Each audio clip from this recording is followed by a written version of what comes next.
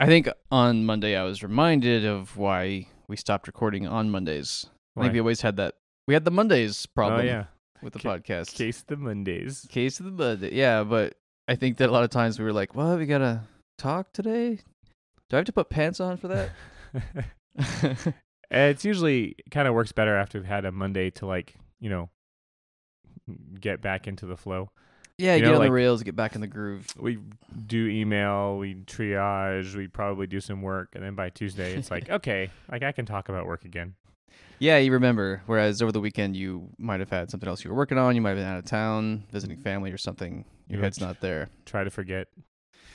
Yeah, I'm big on easing back into things, It's funny I should say that, though, because what we're going to talk about today is probably the fact that I was working on game code over the weekend.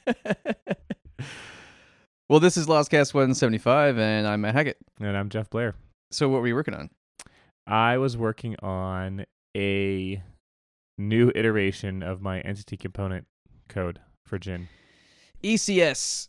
ECS, yes. So I am on high alert for this conversation because I didn't know you were working on it, and I am the one consumer of your previous products, the previous incarnation of your ECS engine. You're the only consumer of pretty much all my products. Exactly.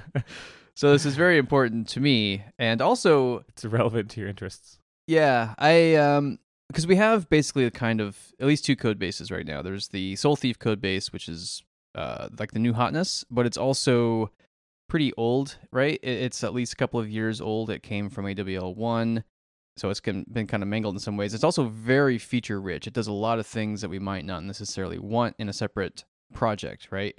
Yeah, it's kind of interesting the way that code evolves because, like the system we have right now is not the system I would have designed from scratch, probably. Exactly, yeah.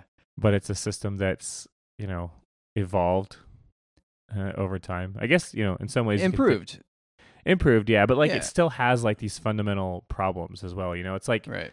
I guess it's kind of like natural evolution, right? Yeah, it is a bit. It's like, you have certain features that are great for survival, but there's probably an edge case where you're going to get screwed because, you're brittle and fragile in some regards. And for the survival of the fittest, systems like that old script system we've mentioned before in AWL1, that thing's going the way of the dinosaurs, right? It kind of is. The weird thing about that scripting system is that it still lives in the code base. It just kind of like, it forwards all of its requests to like the new finite state machine system. So it's like the zombie component system. Yeah. Although hopefully one day I'll be able to rip it out completely. There's just a few more scripts we have to rip out. Yeah, we mentioned that before. It's just the turret system, which that's a good example of. That's a good analogy for the game as a whole, right? Because it's supposed to do one thing. I just sit here and I shoot projectiles at targets, right? But no, it does like a dozen different things because of all these hooks and all these changes for the content that uses it. Yeah, adds up over the years. It does. Actually, I was going to mention that. I saw that you had renamed the slime into like a tile mover. Yeah. To make it a little more generic in right. AWL. And I kind of think that maybe that's the wrong direction to go with the finite state machine system. Because those scripts, like the slime script is really, here's a list of the states that I want to do in order. Like that's so easy copy pastable and then like add in like, shoot this projectile in one of these steps, Right. Like I almost feel like those states don't need to be super generic or they shouldn't be super generic. Did I add a new feature? Is that what I did? I think what you did is you had two things that wanted to move on a tile grid and also like shoot stuff. Yeah. Like some kind of projectile. Right. I'm not saying it's a bad decision. I'm saying it's up for debate. Yeah. For sure. It's at least worth talking about. Yeah. Yeah. I think in general, I was wanting to reuse code because that's smart and that's good. But you're right. At a certain point, would you rather have the logic separate into different files, or would you rather have the one file with logic that is maybe a lot more complicated because of the edge cases? Right. Yeah, no, it's hard. And I guess the reason it brought it to my mind, because we were talking about that turret script, and the way that turret script got unmanageable is because it started out with like, hey, I sit there and I shoot a projectile of some configurableness. Yeah. And then it became like, oh, I want to do this other thing and this other thing. And soon the turret script was doing like all these different behaviors. Yeah. And so it kind of reminded me of like, okay, soon we're going to have tile mover be like this script that's used by like half the entities in the game. I think I'm sold on that, yeah, because in general, we've been moving towards separate stuff out, make a separate entity, make a new thing instead of complicating what's there, just like duplicate. And the finite state machine actually works really well with just like simple states that are like, maybe 5 to 10 lines of code only. Right. Like that's kind of where it shines anyway. Yeah. And the nice thing about the state system is that there are a bunch of reusable states anyway. Like the slime behavior to begin with was already just a list of like state 1, 2, 3, 4, like iterate through these states. Right. And that's your behavior. It's like look, move, stop, attack. And I feel like that's a fine piece of code to copy paste because, it's not actually doing any of the logic. It's not that code in that slime file wasn't figuring out exactly what tile to move to. It said, hey, figure out what tile to move to, blah, blah, blah. Yeah, it's not expensive code, right? Yeah. And it's easy to parse it, and it's easy to copy paste it, and it's easy to rewrite it. But then when you see other blocks of code that might be, okay, it's only 20 lines, but it's all pretty brittle math. Like it was hard to write. It was expensive code, basically, right? Yeah. That's when you don't want to be copy pasting that kind of stuff, right? Because it also might have, like, it's prone to bugs, right? Like what you're talking about is mostly just like API usage. It just calls some methods, and it just like put some stuff onto the stack, right? Yeah, There's not really going to be any bugs in that particular code. If there are bugs, it's going to be in the methods it's calling, right?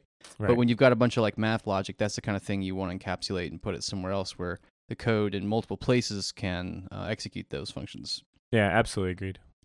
Nice.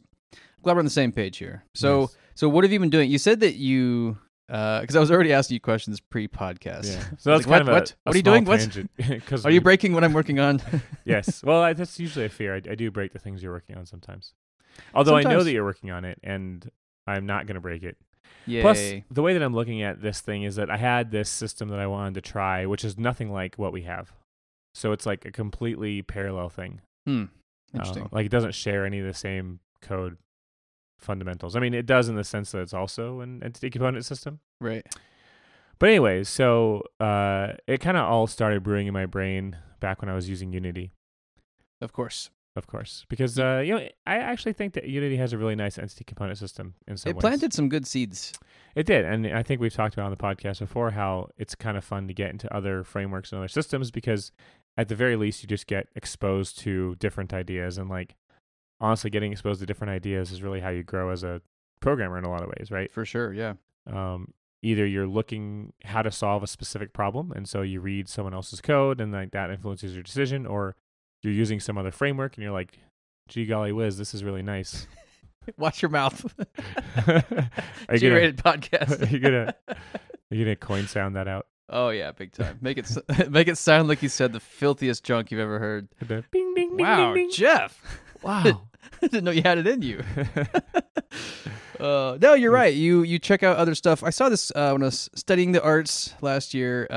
You have to input to output. Mm-hmm. So a lot of times when you see an artist, they sketch something really cool. Maybe it came from within and maybe it was wholly original, but more than likely it was kind of stolen, or maybe even they're unaware of it, Like, oh, this was imprinted on me. This was a shot from the Goonies. I saw it when I was 7. Right. And it's been in there ever since. And never once would I be like, yeah, this is from the Goonies, because I don't remember where it's from. I just remember something cool, this image. Yeah. That, It's like, oh, I have this picture in my head of like a sunken pirate ship in a cave, and it's like derelict and skeletons on it. Yeah, exactly. Like, where did that come from? And you feel like it's yours, but really it's like, oh, I went to Disneyland as a kid, and I didn't really remember the trip, but I remember those pirates. I rode Pirates of the Caribbean once. Exactly. Yeah. Yeah, it's weird how memory works. We are the sum of the things we've experienced, Yeah. Anyway, so I was working with the Unity component system. I liked it. But I also like HTML5. Ooh. Because reasons. You're a very polyamorous developer. That's right. You love it all. Next you'll be like, I wrote this C++ library. I actually like C# a lot too. I don't know if I like C++. Yeah. C++ is a little too like I am not the kind of person who wants to get into like memory management and stuff. I was barely able to cobble together like this example project that was using the Steamworks API, wrapping the Steamworks API in C++. Yeah. Because there's a time where the Greenworks API, like it only worked on a certain version of Node WebKit. Right. And I put together this prototype that was using this software called Nan, which is like abstracting away the different versions of Node. Right. Anyways, we talked about it before. I won't get into that because whatever. But C++, not my cup of tea. I always felt like C++ was like bringing guns to a tennis match instead of rackets or something. Well, I guess it's just too much. I don't care that much about the memory. I'm not going to use it. Like, just allocate some memory for me and don't make me worry about it. When you're talking about games, that's probably a good thing. Like I wouldn't say that writing a game in C++ is bringing it to a tennis match because oftentimes you need like really intense memory management.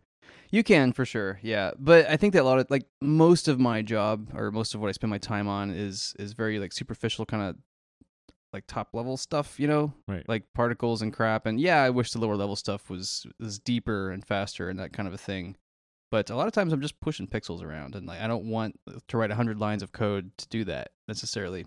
I agree with you, but like that code, even in JavaScript, still has to get written. Like even though we don't have to manage memory the same way, we still do a lot of tricks to like, not recreate objects when we destroy them, so we don't have to like incur the cost of allocating new memory.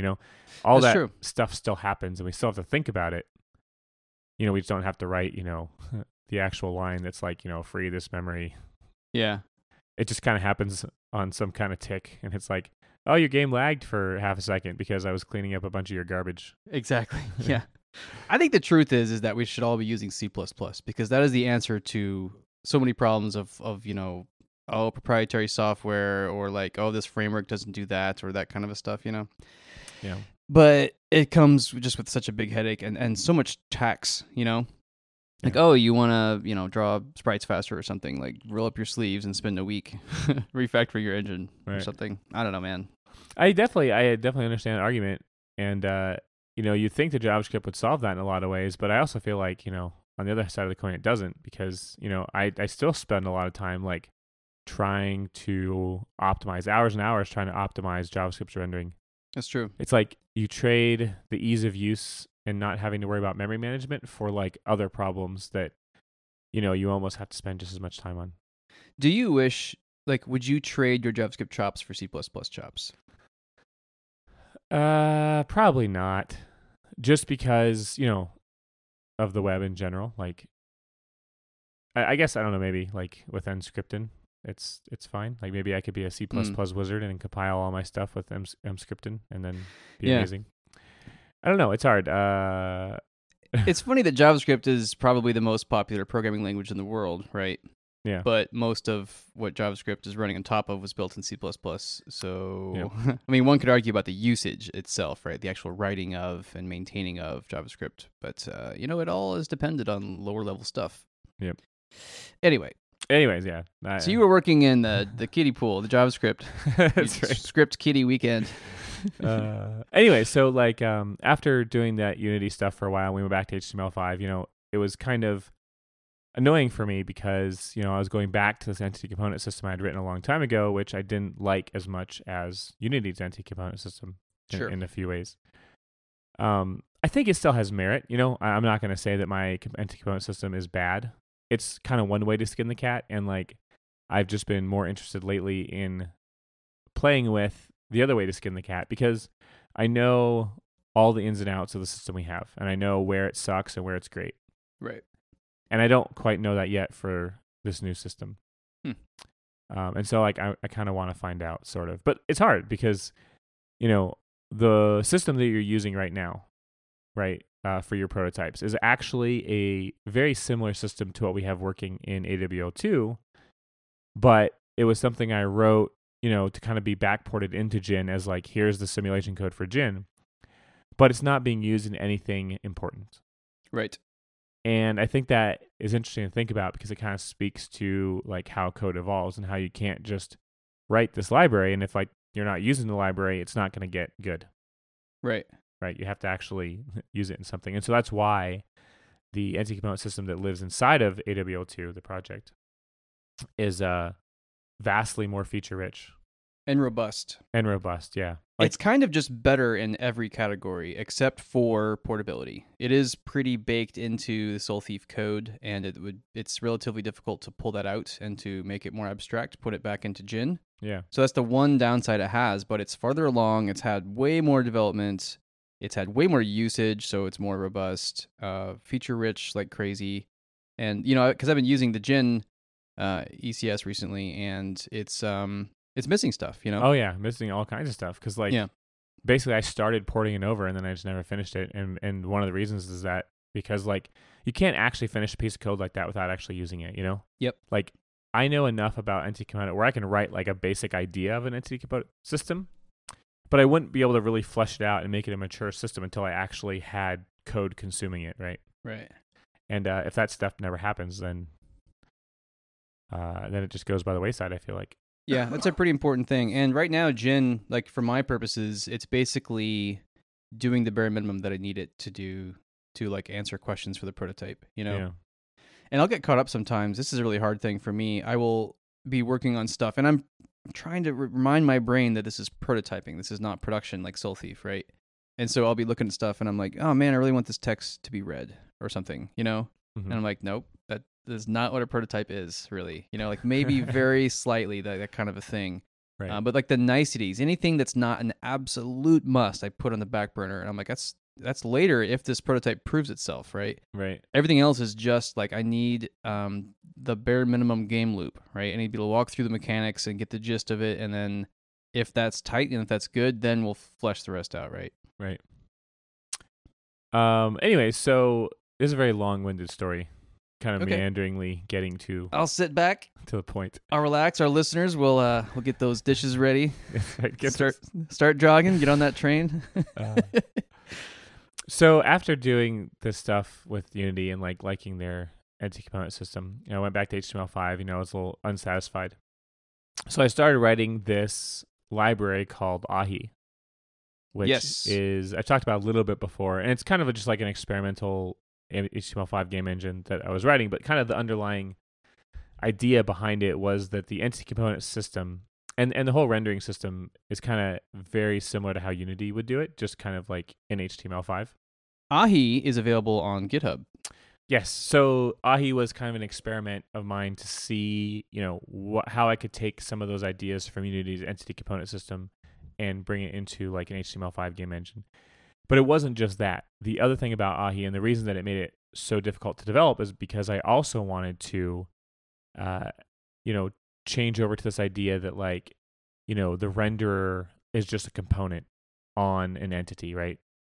Because just to back up a little bit, if you've heard us talk about Gin before, the way that Gin works is that Gin is more of like a dumb scene graph, right?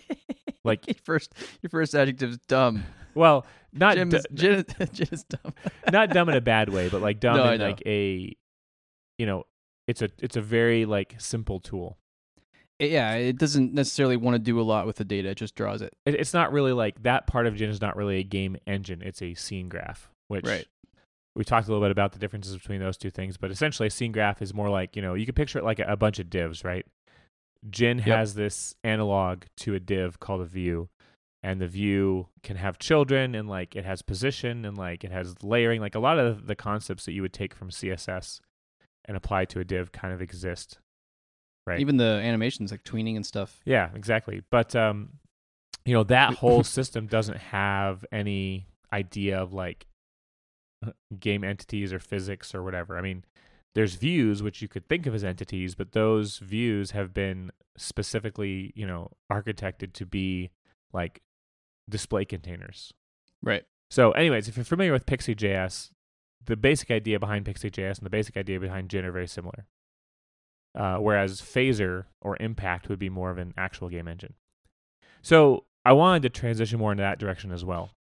And like right away, you can tell that is too much, right? What do you mean? Well, because so this is the reason that Ahi is kind of like stuck in the mud in some ways, is because not only did I want to solve like, hey, I want to like have this differently architected entity component system, I also wanted to change the paradigm of, it's entity component first and foremost, and the rendering logic are really just components on the game entities. Right. And so in that world, like, a title, like a purely display title would be a game entity, and it would have a text renderer component attached to it. Right. And then it would be like transformed. And the reason I really like that stuff is twofold. One is that, as we talked about before, it homogenizes the rendering in a lot of ways, right? like when you're positioning a view in Gin, you access like the view level API and you say your XY is this. And then separately, we have this game entity collection, which have their own positions. And those positions are then every frame copied over to the view that represents them. So you kind of have this like abstraction, right? Yeah. Like our model is a little bit more MVC, right? Where you have the game simulation, which consists of entities and components, but no rendering code. And then you have the view layer, which then creates like a separate object that is a mirror of every single game entity. And then that's what, actually you get shown on the screen. Yeah, and that can be kind of taxing to work with sometimes because you end up with this like spider web of references back and forth, listening to events because the code doesn't have direct access, right? Like a lot of times if views, like you were saying, are kind of dumb. Yeah. They're like, I'm just going to draw a sprite here, and every tick I get moved to where my entity's position is. But other than that, I don't recognize anything else in the world happening, Right, yeah. So it's like there's a lot of glue code going on there, and honestly, it's like not that performant because you have the game engine iterating over the scene graph, or sorry, like the display engine, I guess I would call it, iterating over the scene graph, and then, separately, the simulation is running over the entities.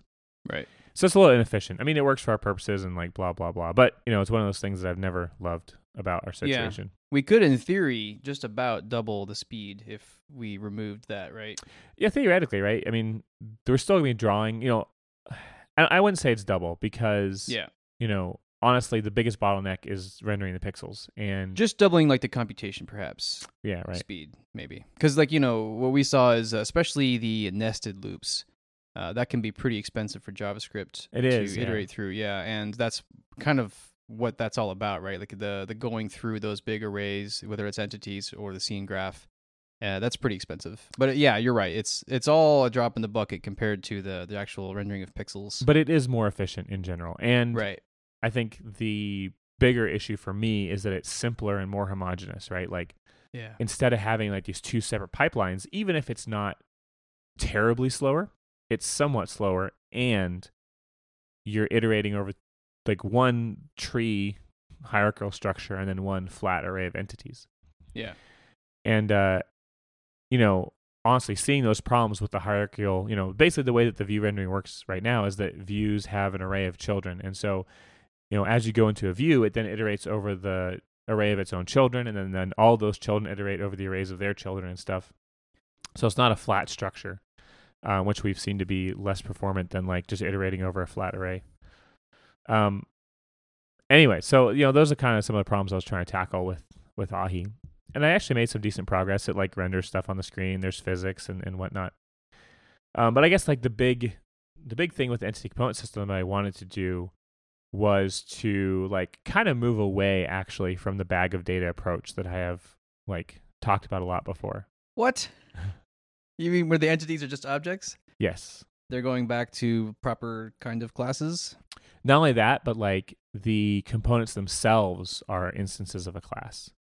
So right now, the way that a component works on like in AWL or in the version of the Gin simulation tools that you're using is that like an entity is an object and then it has like a subkey, a property that would be like, position. And a position would have two sub-properties that are X and Y, and that would just be like an object literal. But the problem is that it kind of requires, that the code to manipulate that data has to live somewhere, right? And so we end up having like these shared libraries that you have to include all over the place that then allow you to manipulate those components in certain ways. And that's not a terrible thing, right? In some senses, I kind of like that abstraction because it's a little bit more functional, I guess. Mm-hmm. Like basically you're just passing these data to this function. The function modifies it.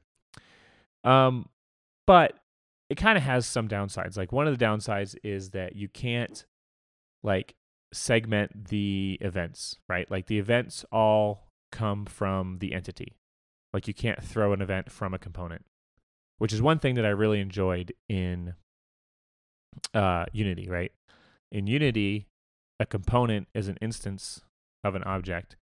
And then it has its own, it is its own event emitter essentially. And so it can throw its own events. So you could say like, entity dot position dot on move function, whatever.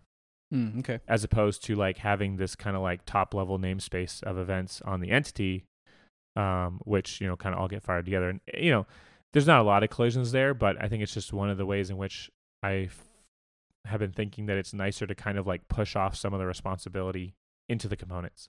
Right. The other nice thing about it is that you can attach methods to the components. They can have internal state, they can have public state, they can have getters and setters that like do calculations when you change a property. There's a lot more flexibility with regards to how those components work when they are objects and not Interesting. like full-fledged objects that aren't just like they have a prototype and stuff. You used to be very functional with your thinking. Was it Unity that kind of pushed you away from that? I think a little bit. And I don't want to say that I think that the functional approach is the wrong approach now. It's certainly not the case. I think they both have merit, and I like both of those systems. It just happens to be that like right now, I kind of feel like I'm interested in the other system. It's almost like that's where you want to learn right now. You've been doing the functional stuff, and it works really well. It is, as long as the data is there, like when you're using the bags of data, that's a smart way to go because it is dumb and the data is there and you can do whatever you want with it. And if you want to attach methods to it, you can do that via, you just have like a functional list of methods you can call, right? And with JavaScript being as flexible as it is, you can always change the context and you can make it feel very object-oriented even if it's not, right? Right, absolutely. But when I was using the systems recently that are dumber, the bags of data, I did notice I was doing this like more than once. I would be like entity.fire an event, and it'd be like, there is no fire. Right. Throw an error. I'm like, oh, right. So I got to do like sim.fire and then pass in the entity. And then basically at the end, the sim itself was the source of all events, source of truth. So it is a little harder to write, I think. I did kind of miss the methods, I guess is what I'm saying. Yeah. I guess, it's just kind of like a sugar type thing. It is just, yeah, that's all it is. But yeah, it's kind of nice. I really like the idea of, not only that, like the way that you can communicate with a component, cross-component communication, I think is also a little easier.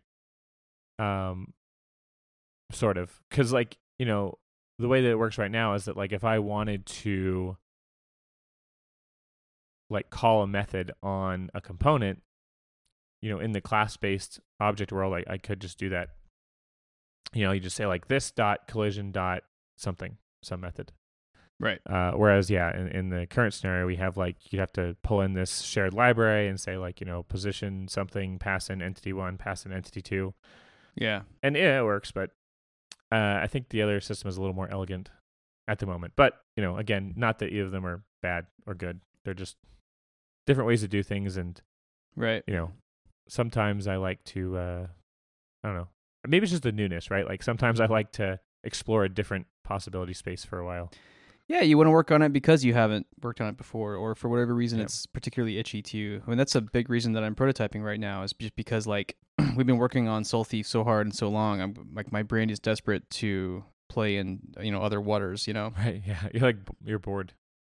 Maybe, yeah, a certain part of my brain for sure, because the really fun stuff to work on with Soul Thief. I mean, the content is a lot of fun, but it's also a lot of work. And the super fun stuff, like the stuff that I can't get away from until it's relatively baked. That's probably like the mechanics, the tail whip and the mana and the rotating wands and the inventory and the items and all that stuff. We spent a long time solving those problems. That was when I was really hot on the project, And now that that stuff's all kind of baked, it's like, look, now the game it's got a bunch of bugs. It needs a ton more features. It needs a lot more content. It needs a lot more monsters and items. Anyway, you work on something long enough and, you're kind of wanting to work on something fresh and new to, light your fire again, right? Yeah. So after I'd written all that stuff in Ahi, and like, it was hard because like I couldn't really make anything of substance with it because I got to the point where like I got the entity component system working the way I want. I got the renderer components working the way I want. And that was all like really fun work. I won't say it's easy, but like I breezed through it because I was enjoying it. Yeah. And then I got to the point of the game engine where I was like, oh, now I need to do stuff that I've already done a million times, like keyboard input, mouse input, like scenes, like here's this scene and transition to that scene and like blah, blah, blah. And that was stuff that I wasn't excited about at the time. And that was the kind of stuff that made me think like, well, why am I writing this thing from scratch? When Jin, our current game engine, actually has a whole bunch of this stuff already baked in. Like, it just works. That's right. So then I was like, well, maybe what I should do is I should just tackle the entity component bit, right? Basically, because of the fact that our game engine is kind of divorced in terms of rendering and simulation, it actually makes it easy to, or theoretically easy, to create a different sim backend for the game, and then have the Jin view layer just render it the way it would render, the way that it renders the sim now, right? Which is basically that it listens to events on the simulation object, and like when entities get created, it creates a display object for them, and then when they get removed, it removes that display object somehow, and like that's, and then every frame it syncs the positions, and that's basically it, right? Like that's the core idea of how the view layer works. Nice. It just says, I've got a sprite here, and it's linked to this entity, so when this entity moves, the sprite moves, and when it goes away, I go away, and that's it. Easy peasy. Easy peasy. So yeah, you could apply that idea to really any sort of ECS, right, in the background. So that's kind of what I've been trying to do now, is like I'm trying to look at it more like, okay, I'm going to create a very specific ECS system that I want to create, but I'm going to put it, in Jin, and then render it using all the rest of the stuff that already works. All the text rendering, all the sprite rendering, all that stuff. Smart. That's smart. Excuse me. Basically isolating what you're working on. I think that's only doing one thing at a time, even when it seems like you could be doing multiple things very easily. I think that is one of the strongest traits of like a developer, Yeah. I've been prototyping really rapidly recently, and sometimes I just do it. I will be doing one thing and it's massive and it's touching like 10 files or something, and then oh yeah, this thing too, I should change this dialogue here, or I should add a menu or something, And once in a while I'll do it, but I've also fallen into the trap a couple of times where something breaks. I don't know what exactly it is, and I don't know the one thing that I know that it is, because I was working on two things in this commit. Right?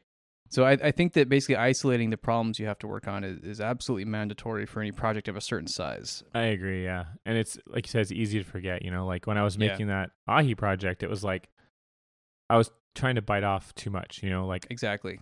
I don't have the bandwidth to create a game engine from scratch right now, right? Like, nope. And there's so many things that go into a game engine that I'm not interested in writing at the moment, right? Like, I'm not interested in messing around with the input code. I'm not interested in messing around with the audio code.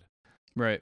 And so, but I can't make anything of substance without some of those pieces. The motivation needs to come naturally, right? You will be super motivated to work on the audio and the input when those are the only remaining pieces in that puzzle. Right. Yeah. Right. So like someday, when I've rewritten the simulation code and I've rewritten the rendering code and I've rewritten all those other things piecemeal, then maybe it'll be like, okay, now I'm interested in trying out some audio stuff or whatever. Yeah. I've seen that time and time again where I these tickets I just push off, and then everything else creates this perfect storm where I'm like, now I really want to work on it. Yeah.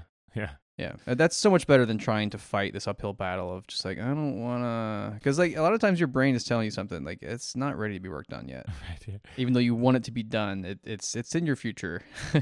I have got to work on it. This trait, I don't know, I guess I don't know if it's a trait really, but like this thing that happens to me a lot, which is that when my brain doesn't want to program, I start getting really sleepy. That's when I know it's like time to put the laptop away or something. Like if I'm trying to force myself to program and it's not happening, like I'll just start to get drowsy. And then like I can immediately get up and go play a game or something and I'll be completely awake. But I feel like my brain's trying to tell me like, hey, I don't want to think about math anymore. So either don't, or I'm going to go to sleep on you. Yeah, there's definitely levels of engagement your brain will tolerate, Yeah. Like asking, okay, what kind of moves do you want to do in this action game? You're like, I want to jump and shoot. Like that's a lot easier than, like, okay, try for a moment to take this entire game program, crunch it all into your mind so you've got it there and you know what you're working on, and then start to work on these really hard math problems. But there's like 5 different things you're going to trip over, things you need to consider before you can actually write this code. Your brain is like, stop it. Don't. Go watch a movie. Watch something unchallenging. Right. Yeah. Good times. So yeah. It's your brain rejecting what you want to work on. Pretty much, yeah. It's like the brain veto Like, That's brain veto. Vetoed. I like it. So anyways, 36 minutes into the podcast now, I'm going to get to the point where you're actually talking about what you've actually been working on. Yeah. So I imagine that over the weekend I started working on an entity component system that's very similar to what exists in Ahi. So I kind of feel like this is not the first write of this system. It means it might be good then. Yes, it might. It might be, passable. I'll take it. But the basic idea is that entities, there's an entity object that has like add component, remove component methods. And then the components themselves are also instances of objects that can have methods and properties and stuff like that. And I guess like that's really the meat and potatoes of how that system works. And otherwise it works very similarly to any other ECS, right? Like it still has the basic idea that you have like a world or something, right? That contains all of your entities. And then each of those entities has some number of components attached to them, whatever they happen to be, right? Like that works in your system. Yep. I think that one thing, another reason I like this system, and I think a big thing that I'm looking forward to is that I'm looking forward to getting rid of what we call the systems, right? Because that we had these bags of data, like all of the logic kind of has to happen in like these high level systems, right? And so we ended up having these weird catch-all systems that did multiple things because like, for instance, the systems work great when you're talking about physics and collision, right? Yeah. Like those are perfect systems because they almost always touch every single entity and there's a lot of interaction between entities, right? Like when you're talking about collision, you kind of have to look at it from a higher level first, right? Because you want to figure out which entities are close to each other in a broad phase collision and which ones are touching and blah, blah, blah. So that stuff works great. But then, like, as an example for AWL1, AWL2, like there's a system called warps, right? And the warp system is really only there to manage the entities that are doors on the map, of which there are almost always no more than 4. Right. In, a room that could have dozens of entities. So what ends up happening is that when certain events get fired, all of those entities basically trigger a function to execute on the warp system, but then the warp system selectively negates ones that aren't like warps or whatever. Right. And one solution to that problem is like creating a list. Whenever you add an entity to the system, like you create a list of like, here are buckets, right? This entity is in this bucket, and this system only knows to look at entities in this bucket. Yeah.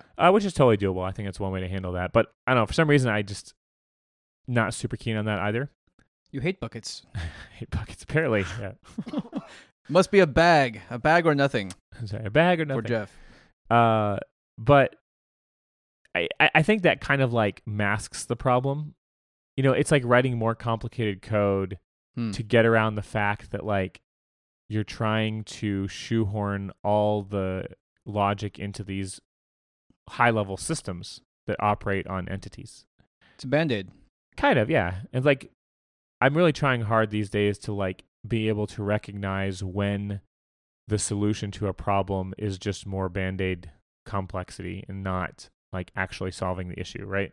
That's a tough one because Band-Aids are inevitable. They are, yeah. You want them to be as small and few in numbers as possible, right? Exactly, yeah. Like I didn't want to have to like create this complicated system where, like you have these buckets of entities that are bucketed by their components and, in some cases, like some systems might need like, oh, I need to only operate on entities that have physics and collision or this and that or these two but not that one.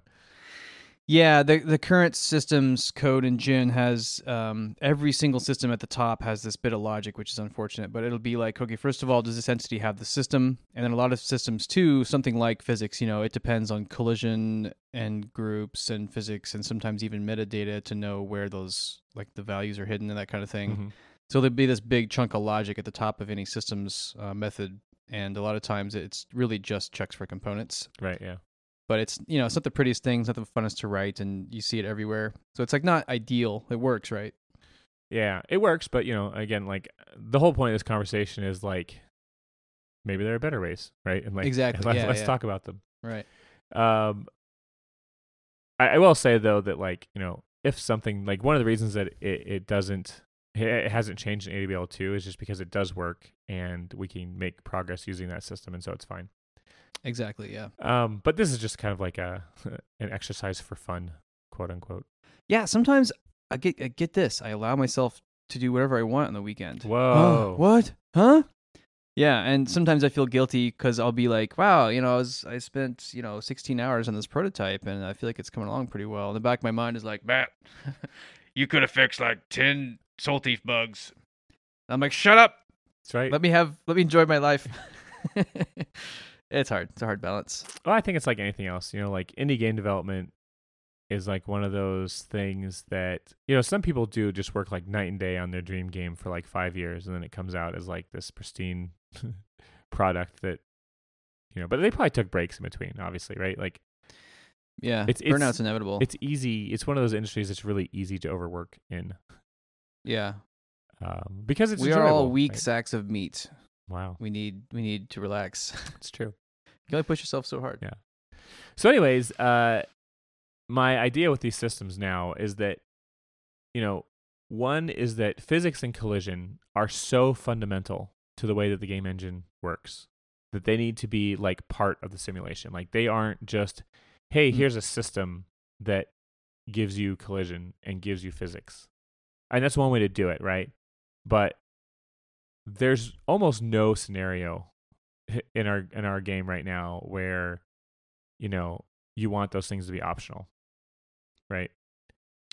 True. Some entities don't get affected by physics, and that's okay, right? That's still possible. I'm not saying we have to have everything affected by physics, but physics and collision especially is so fundamental for the way that information propagates around the sim that it's better, I think, to treat it as just like a built-in function of the simulation.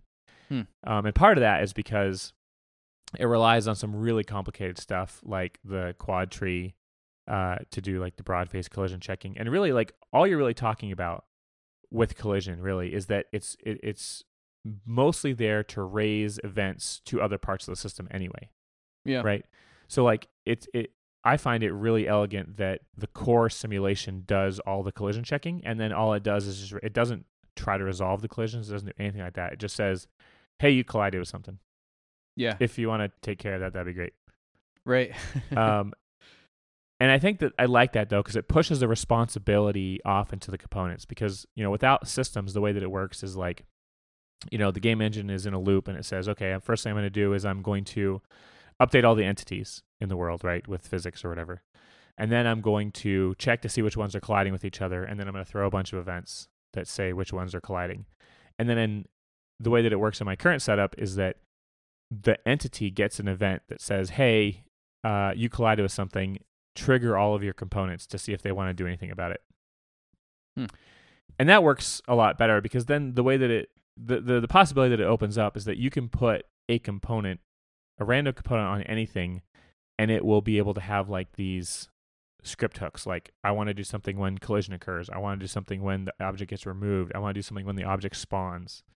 Right. And that's kind of like a more simplified, better version of the scripting system we have now. And the way that scripting system works now is that the scripting system is a system, and whenever an event occurs, it says, hey, like it gets the entity on which the event occurred for, and then it also like looks to see if there's a script attached, a script, and then it calls a function on that. So it's like, it's a similar concept, but it's like not as flexible as being able to have any component respond to any event that the system kind of fires into the entities.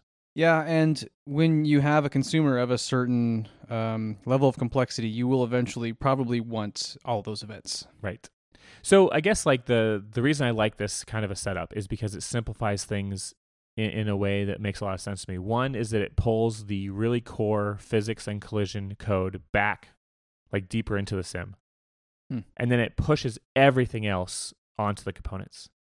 Nice. Which I think is really nice because, again, when I'm looking at the systems that exist in AWL right now, like physics and collision get used a whole bunch, but then every other single system we have, feels like it could just be a script on an object, right? It's like, okay, you're a door. Like we don't need everything to know if it's a door or not. And like, we don't need everything. Like we have another system called Lifecycle, which like it started out handling the TTL expiration. Like there's a TTL property or component on entities. And like the whole purpose of this lifecycle system was to like manage that specific state. And like, that's a lot of code just for managing one little thing. Yeah. And even though a lot of entities do have TTLs on them, but like that feels like it could just be a script that says, after 10 seconds, call remove myself. Like it doesn't need to be this high level system, right? Right. That's time to live for audience members who are not familiar. And we use that all the time because any projectile in the game will have something like, 1 second or less time to live. And after that, it expires. Yep. And then there's, it throws an expiration event and various entities respond in different ways and that kind of thing. Yep. I know what you're saying, though. Certain parts of the code where they don't get used as much. Like, why is every single entity looking at it and spending time computing it, And it promotes bad habits because one thing I've noticed is that Lifecycle, that system that originally handled this one specific thing, like it grew to encompass a lot more things. Oh, of course. And it's bad to do that because it muddies up that system and it makes it like hard to reason about. But not only that, it's the better way to handle it because it's more performant, right? Because you have one system and that system is already getting an event for each entity that exists in the world. And so if I were to make a bunch of small systems that only handled these little weird edge cases, that would be like, greatly multiplying the number of systems that every entity has to be piped through every time an event happens. Right. And so it's really inefficient. Yeah. Whereas in this newer model, every entity just gets all the events that happen, and if they have a component that wants to respond to it, great. If not, then they don't. Yeah. So I have so many questions for you. Yay, questions. Where are you doing this code? Is it in a branch? It doesn't live in source code at the moment. Interesting. I mean, it does. Wait, it will. Are you just like when you quote work on this? Do you just lay in bed and stare at the ceiling and go, "Yeah, writing JavaScript"? No. I mean, like. I haven't checked it in, I guess is what I was going to say. So you are actually writing code. I am. I'm actually writing code, yes. And it's in the Gin repository. But you haven't you haven't decided if you're going to make a branch out of it or whatever. Well, there's kind of two ways to go about it. Yeah. One is I can make a branch. The second thing is I could just make it like a parallel feature. Sure. So the way that I'm doing right now is there's a sim directory and now is a sim2 directory. Yes, the sim2. Anyone who's been programming for anywhere from 2 weeks to 20 years has done that where they like, I don't know, event 2. Right. Future me will be like, oh, what is that? Son of a... Why is there a 2? You... Damn it. What is the 2 has no meaning? Why? So, it's sort of living there for now. Once it gets a little farther along, I'll probably end up putting it in a branch. But, okay. I mean, I don't know. If it's parallel, then it might be okay too. So the prototype I'm working on right now, being the only real consumer of the Gin version of the sim stuff, that's pretty good because it means that we could eventually just kind of flip the switch and be like, okay, all that other Gin stuff, we're going to cut it and we're going to replace it with the new hotness you've been working on, right? And then all we'd have to do is update my prototype. Right. So that's a possibility. So that's pretty good. What I'm wondering though is like, and this has potential for me too because, I'm not usually the systems guy. I've been messing with collision a lot recently, but it's mostly been just like massaging your code and like bringing versions of your code in. I'm certainly not writing it myself. And that is some complicated stuff sometimes. I have gotten like waist deep in collision code. I'm like, okay, it's all working. It's all good. It does what I want now. And then I'll trip over something else. Yep. You know what I mean? Like last time it was the response type. Everything else was working. I got the entity pairs working, which we were talking about probably off mic, off cast. Yeah, we might talk a little bit about that. It's basically like the collide and the enter and leave events. Yes. So we'll talk more about that. But that stuff I finally got working. But then what I noticed is that the response it was sending to either other systems or the view or something, it was the AABB type response. Okay. Right. And then what the code was wanting, though, was the MSV. Right. Minimum separation vector variable. That thing. And because that was different, pretty fundamentally, I got really far along with it, and then I had to back out because it really just needs to be kind of rewritten, refactored from the ground up. Yeah, I think a lot of it stems from the fact that like in AWL, which is the code base you're looking at for these things, there are a couple ways of doing it. One is that whole response thing existed, and it still exists when you're talking about walls and tiles. Yeah.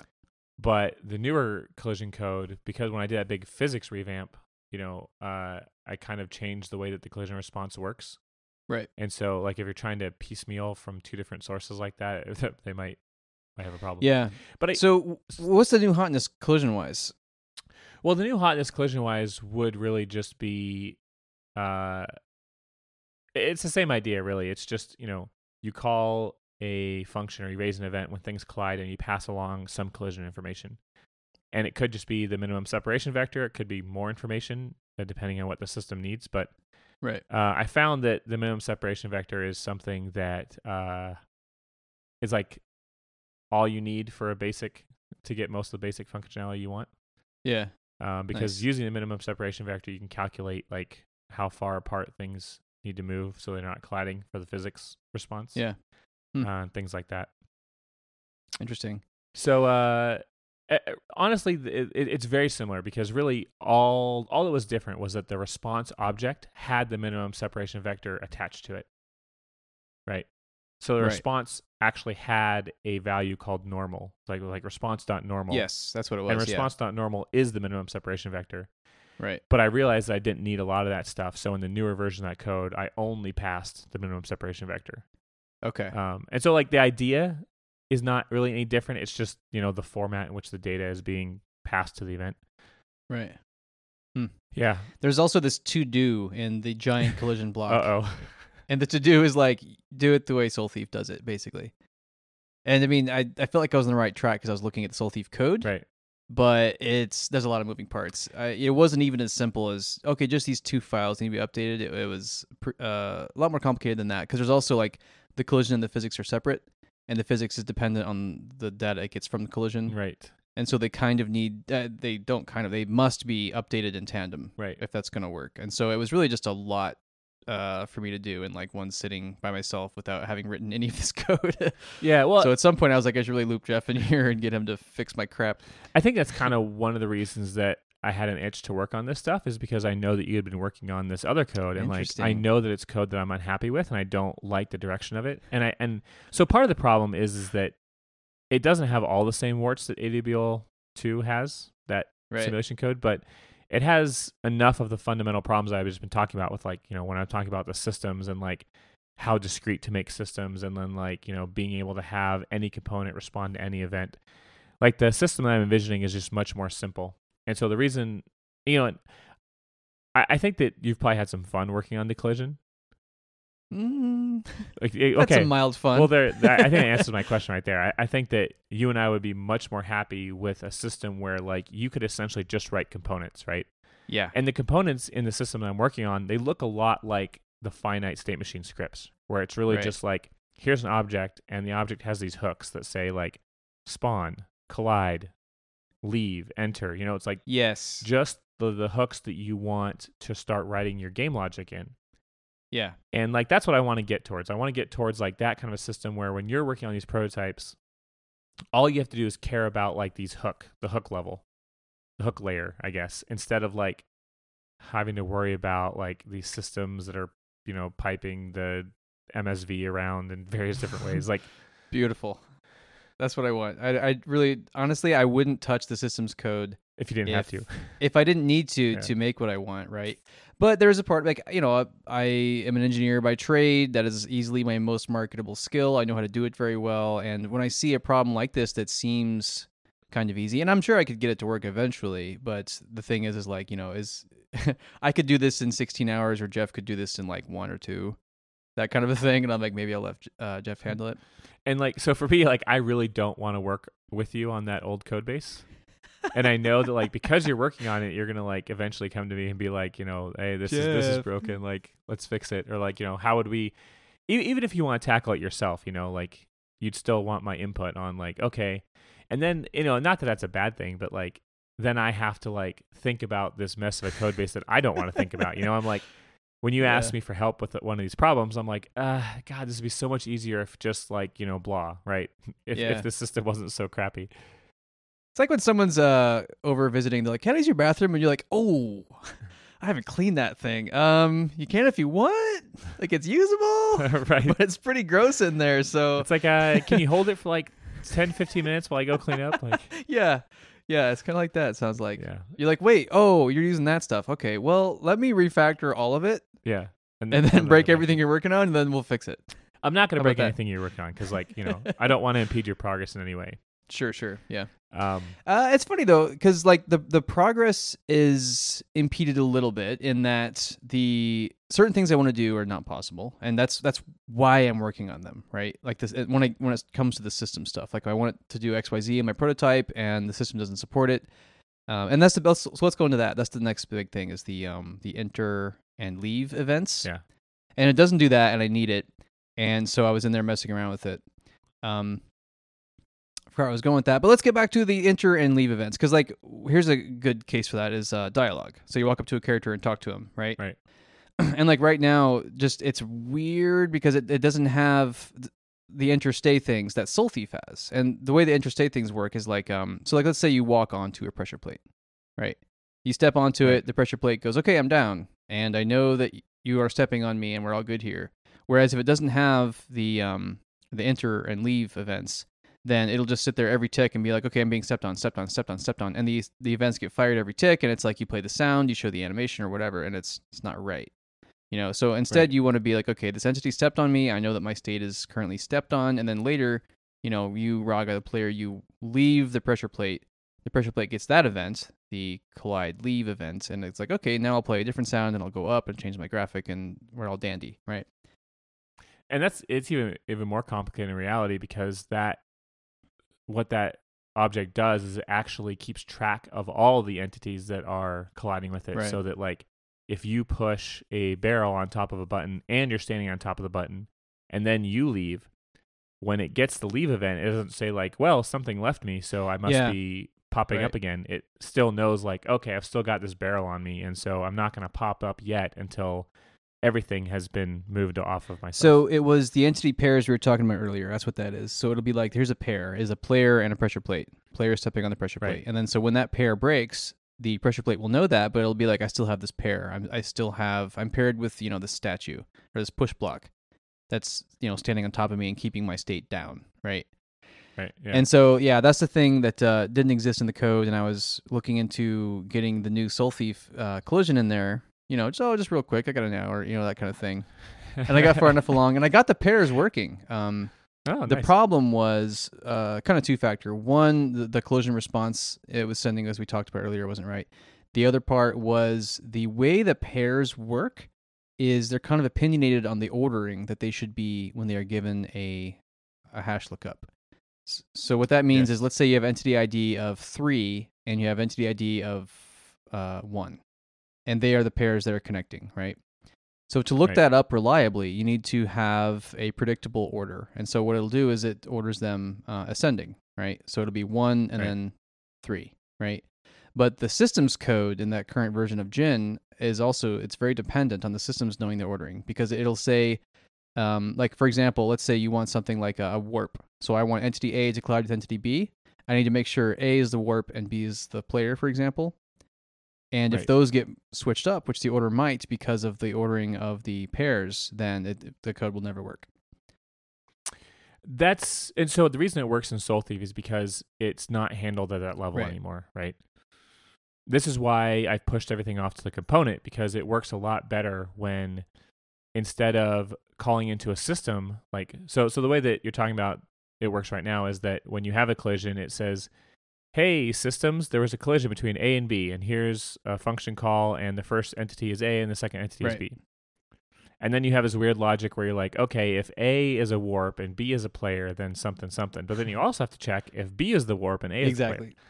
And you don't want to do that. That's terrible. Like, I hate that scenario. And so one of the things I'm trying to do is prevent that. And so the way that it works now, with the logic being on the components, is a lot easier, because all you have to do now is, instead of calling a system hook that says, hey, things collided, here's A and B. What you really do is you say entity A, trigger components collide with entity B. Entity B, trigger components collide with entity A. Yeah, I like that. And so what happens is that on the component for entity A, you get a collide event, and the only parameter is B. And so if entity A is the warp and B is the player, then in the component, the warp component or whatever it happens to be for entity A or whatever, then it would be able to say like, hey, I already know I'm a warp. So if B is the player, then like let's do this. Right, exactly, yeah. And that's so much more simple. And so like that's the model that I'm really trying to move toward. Nice. So, final question for you of this podcast. I guess it's a two-part, but well, basically, where's that and when can I use it? Chop. Places and never. Okay, that answers my question. No. Honestly, like it's hard because it needs some work. I think like with a few more days of work, it get to like a usable spot. Nice. I think it wouldn't be hard to get it to the point at which that code is now. Yeah, that's the thing is the system's code. It's mostly the glue. I feel like. I think that's the thing. Like I want the linkages to change, right? And like once that's done, it's actually much easier to separate all of like the game specific logic into components, right? Because I think that's like really the fundamental flaw for me with the current system is that like you have this mix of systems that are like some of them are like core game systems and then some of them are like not. Yeah. And honestly, like this, it's not like the code I'm proposing here is the only way to solve some of these architectural issues. I try very hard not to like present myself like I have all the answers as the one true way, right?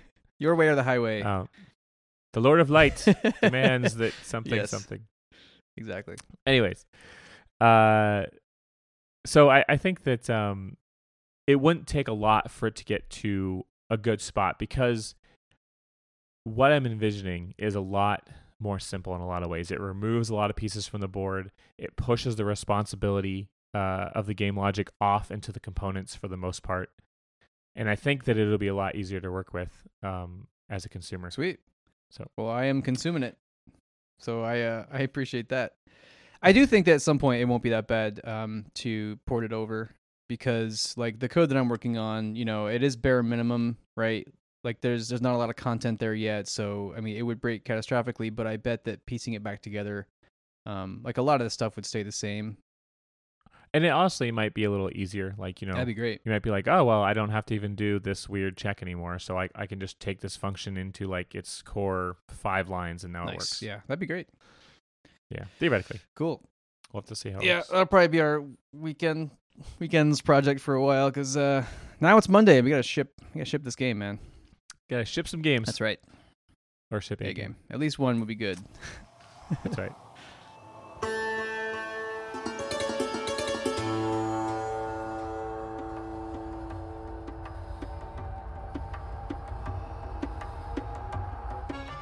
Yeah, well, so, we are working on AWL2 Soul Thief. For sure. In early access. So check it out if you haven't. And, we're going to be releasing another update this Friday. We had a great update last Friday. Added all kinds of cool stuff. Steam Cloud support. Bunch of new rooms. Bunch of new puzzly type stuff. Bunch of new monsters. So hopefully we'll be able to hit a bunch of cool stuff this week as well. Yeah, for sure. Check it out. All right, thanks for listening, and we will catch you next week. Ship it.